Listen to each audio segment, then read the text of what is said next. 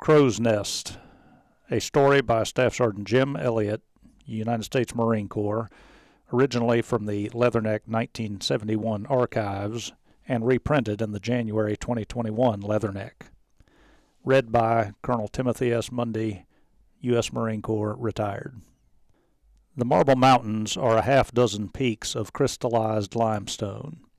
Aloof, forbidding, and grotesquely beautiful, they jut up improbably in the fertile lowlands just south of Da Nang like angry sores on an otherwise smooth skin of plains, rice paddies, and waterways. The villagers of Nui Kim San earn their livelihood from the mountain complex. The metallic clink-clink of hammer and chisel against stone echoes continually from the village as its men, women, and children ply an ancient art to carve handsome sculptures from hunks of raw marble. The men of 2nd Battalion, 1st Marine Regiment, headquartered near the mountains, have done some sculpturing of their own. They've chiseled out observation posts, OPs, on 3 of the peaks. But unlike the villagers of Nui Kim San, the livelihood of the Marines doesn't depend on their finished product, their very lives do. To the Marines, each of the peaks has its own personality. Aside from Marble Mountain itself, so named because it provides nearly all the stone used by the villagers, there's Chin Strap, a double-humped mountain providing 2 small OPs called Ostrich and Roadrunner, and 2 unnamed peaks called Big No Name and Little No Name. And finally, there's the Crow's Nest. It is here that 16 Marines, 2 soldiers, 1 landlocked sailor, and 5 dogs of questionable breeding serve as the primary eyes for U.S. forces in the Da Nang area. It's not an easy life. Working, eating, and sleeping atop the Crow's Nest is comparable to setting up housekeeping in a stone jungle. Huge, jagged rock formations, their uneven edges like cutting blades, are everywhere. Covering an area roughly the size of a football field, it's difficult to find a flat surface large enough to set up a folding cot. It's almost impossible to walk from one point to another in a straight line, and twisted ankles and bruises are as common as the gnats and mosquitoes. It's hot in the daytime and cold at night. Shelters can be built for protection against the heat and cold, but it's risky business. More than once, strong winds have blown them, and very nearly their occupants, off the side of the mountain. There's no MOS in the Marine Corps for mountain climbing, but if there were, the Marines who man the Crow's Nest would probably be first in line. Small as mountains go, its height is estimated at about 400 feet. The Crow's Nest makes up for its lack of size by rising almost straight up. Its sheer cliffs and unpredictable footing provide a challenge to the amateur about as inviting as the Matterhorn. But unless you're lucky enough to catch a resupply chopper, climbing is the only way to reach the top or to get back down again. The Marines have made it a little easier on themselves by lowering a single rope from top to base, but it's still quite a climb. You can say that again, puffed Staff Sergeant Dave Asen as he pulled himself over the final hump and let the inch-thick rope fall from his hands. This will make your skin leak no matter how good in shape you are in. He cocked his hand in an arc and ran it across his forehead, rivulets of sweat pouring off as he slung them aside with a whip-like motion. But once you get to the top, you can appreciate the value of having an OP up here. A better position to observe from would be hard to find. The Crow's Nest provides an almost limitless view in all directions. To the north is Da Nang City, the sprawling Da Nang Air Base, and the Marine Marble Mountain Air Facility. To the south, LZ Baldy, almost 20 miles away, is visible. To the west, Charlie Ridge looms far in the distance, and to the east are Barrier Island and the South China Sea. Like they say in the song, "On a clear day you can see forever," Asen chimed in. He chuckled at his own joke and entered one of the hooches the Marines had built from discarded ammo boxes and other scrap lumber. On one side was a faded sign that read, "Welcome to Crow's Nest, the friendly mountain resort." And indeed, in a different time, a more peaceful atmosphere, adventurous vacationers might well pay handsome sums for the view, the privacy, and the clean air afforded to the Marines. Yeah, that's possible, Asen agreed. He reached in his pack, pulled out some lukewarm cans of soft drinks, and passed them around. But our job here now is far from being a vacation. A hell of a lot of people are depending on us to carry out our mission. We goof up, and the price of our mistake is going to be some dead Americans. We're going to make sure that never happens. The primary mission of the men on the Crow's Nest is to spot enemy rocket sites aimed at Da Nang and to provide general observation support for Marine ground and artillery units in 2-1's area of operation. Until recently, this area was known as the Rocket Belt, Asen said. The enemy would throw in rockets almost every night, aiming for the Da Nang airfield mostly. The job of the men here was to get return fire on the rocket sites as quickly as possible. But the situation has changed, he continued.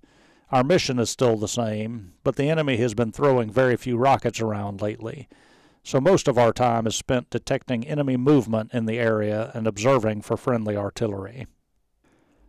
As the senior enlisted man, Asen is responsible for the overall performance and welfare of the men of Crow's Nests, as well as those on the 2 smaller OPs. The Marines simply call him Staff. He's a veteran of 19 years as a Marine grunt and wears 2 Purple Hearts for wounds received in Korea. Serving his second tour in Vietnam, Asen has a reputation for looking out for his men. "I've got a fine bunch of troops here," he said matter-of-factly. He paused to slap playfully at one of the men's adopted mutts. "They know what I expect of them. As long as they do their job, I stay off their backs." The men on Crow's Nest are resupplied by helicopter once every 3 days.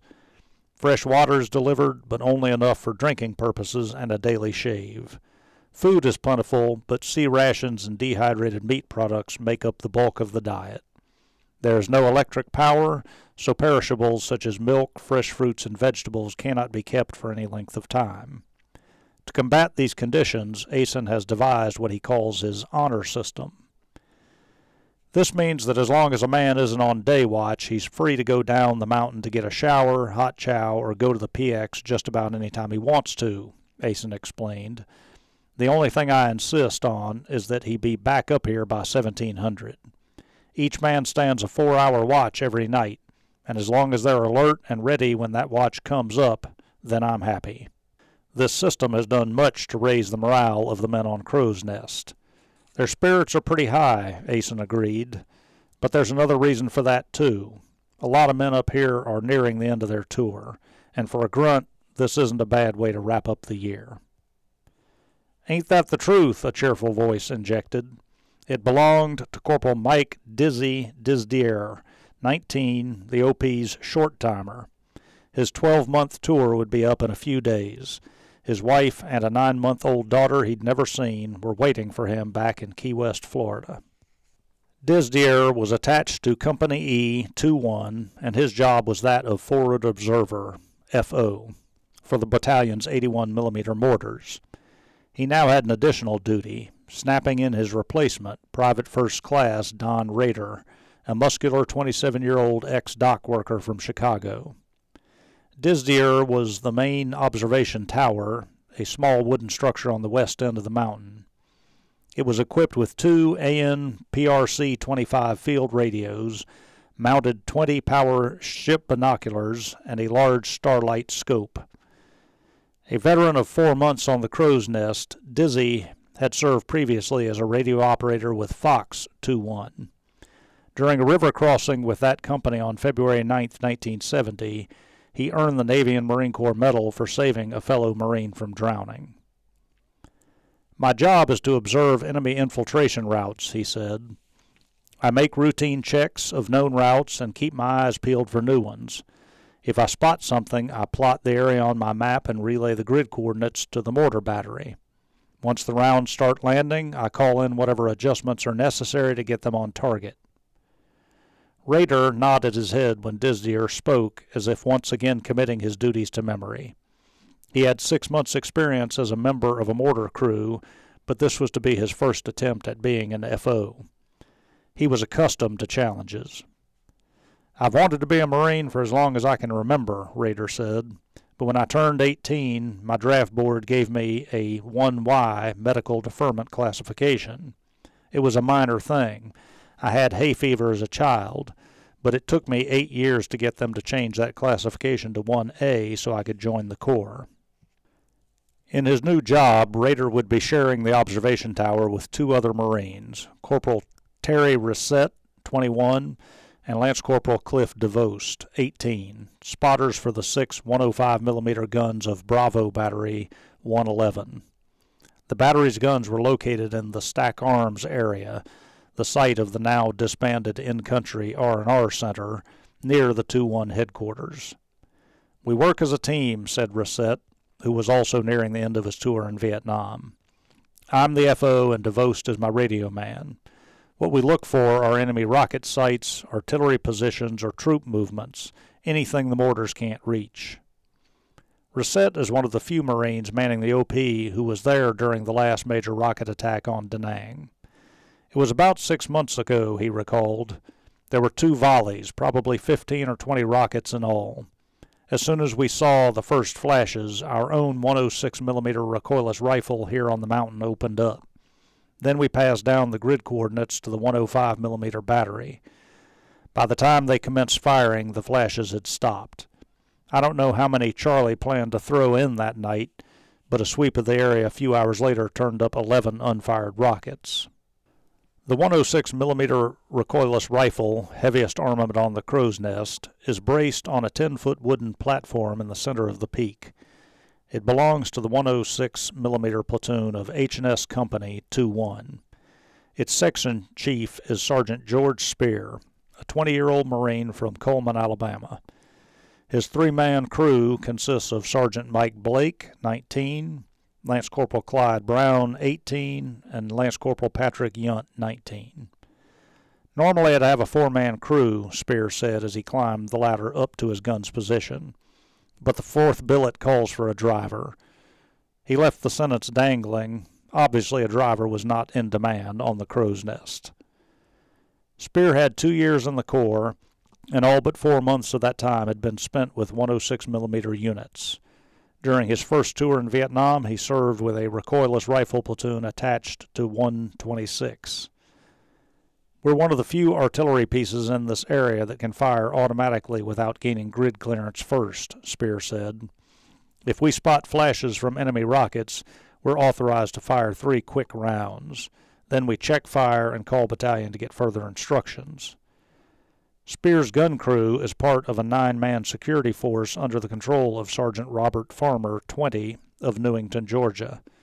The other Marines responsible for the overall security of the Crow's Nest include Lance Corporal Dan Mrozek, 20, Lance Corporal Larry Coulter, 19, Lance Corporal John Lizioli, 19, Lance Corporal Tony Baca, 20, and PFC Ken Lewis, 18. Farmer, who has spent 14 months of his 2 years active service in Vietnam, keeps his security element together on the east end of the mountain. "I don't really have enough men to cover all sections of the OP in case of a ground attack," he said. "If we're hit hard, we'll pull back to the center where we can concentrate our firepower in all directions from the highest point." The possibility of a ground attack on the Crow's Nest is not as remote as it may seem. In April 1970, a force of about 20 Viet Cong struck the Marines with small arms fire and RPGs. "It happened at about midnight," Farmer said. "We returned fire and they broke off contact after about 20 minutes. We didn't suffer any casualties and apparently they didn't either. We checked the route of attack the next morning, but all we found were a lot of shell casings." The men on the Crow's Nest rely heavily on small arms and fragmentation hand grenades for their defense. "We keep about 500 frags on hand," Farmer said. "All we have to do is roll them down into the mountain as fast as we can pull the pins." The OP's other weapons include M16 rifles, 2 M79 grenade launchers, 2 M60 machine guns, and some .45 caliber pistols. Placed strategically around the sides of the mountain are Claymore anti-personnel mines and trip flares. The Marines have also filled metal ammo boxes with TNT, adding nails, rocks, and other items for shrapnel. The Marines under Farmer couldn't be classified as a superstitious lot, but recent enemy boasts have them at least interested. It all started with reports of a broadcast by Hanoi Hannah, North Vietnam's answer to Tokyo Rose and Axis Sally, a few weeks ago, Farmer said with a sheepish grin. She reportedly forecast a Marble Mountain massacre, even giving the names of the units that were going to do us in. The Marines don't put much stock in the report. The Communists have made many such boasts in the past and have been unable to carry them out. But Farmer admitted that maybe we've all begun to keep just a little sharper eye when darkness rolls around. One of the best eyes on the crow's nest belongs to the U.S. Army, a 23-inch Xeon searchlight operated by a two-man team from Battery G, 29th Artillery Regiment near Da Nang. Connected to a 28-volt field generator, it is capable of producing 125 million candle power. By throwing an override switch, its power can be increased to 150 million candle power for brief periods. We also have infrared capabilities, said Spec 4 Bill Postre, 21, senior member of the team. We make nightly sweeps of the area, but it depends on the situation as to what light we use. If there are friendly patrols in the area, we use the infrared so as not to expose their position. If not, we'll use the visible beam. Postre claims to have no difficulties working with the Marines. It'd be a little late to start having problems now, he said. I've worked with the Corps since I got in country 10 months ago. My light and I have been attached to the 26th, 5th, 7th, and now the 1st Marine Regiment. Hell, I feel like I'm part Marine myself. Adding to the crow's nest inter-service family is Hospital Corpsman 3rd Class Jim Teleasley, the Navy Corpsman. My birthday dessert, Teleasley said wryly as he poured C-ration peaches over C-ration pound cake. He had just turned 22. I do general preventive medicine, he said. Mostly I treat minor cuts and bruises, headaches, and upset stomachs. Anything more serious, I see that man gets taken down to the battalion aid station. My main reason for being up here permanently is in case we come under attack. Teleasley's private celebration was interrupted by the deafening roar of a CH-46 helicopter coming in low and slow. "Resupply," he shouted. "Hope they bring in something different for a change." A check with the OP's communications chief, Private Richard Robb, 19, revealed that something different was indeed aboard the chopper. "The pilot says he's bringing in a crew of engineers," Robb said as he popped a yellow smoke grenade. The newest man on the crow's nest, he had the dual responsibility of keeping the Marines' 6 field radios in peak condition and of assisting the helicopter pilots in landing in the OP's tiny 25-foot by 45-foot landing zone. Robb handled his first resupply like a pro. The 46 made a pinpoint landing and deposited its cargo of 7 Marine engineers without incident. 2 other choppers were flying overhead with external loads of lumber and other building materials. "I don't believe it," exclaimed Sergeant Mike Blake of the 106mm recoilless rifle crew. "They're really going to build us some livable hooches." Blake had good reason for wanting a new home. His old one had been blown away a week earlier by a windstorm. "We could see the storm coming from the north," Blake said, "but there was no warning that the winds would be so strong. There were 2 of us inside the hooch when all of a sudden the tin roof started flapping and the center beam cracked like a matchstick. We had just enough time to grab most of our gear and crawl out before the whole thing went over the side. 3 other hooches were to suffer the same fate before the storm abated." Even as Blake gave his account of the storm, the engineers were already at work. One group was unloading a pallet of lumber that barely missed sliding off the side of the mountain, while another was busy digging the foundation for the first hooch.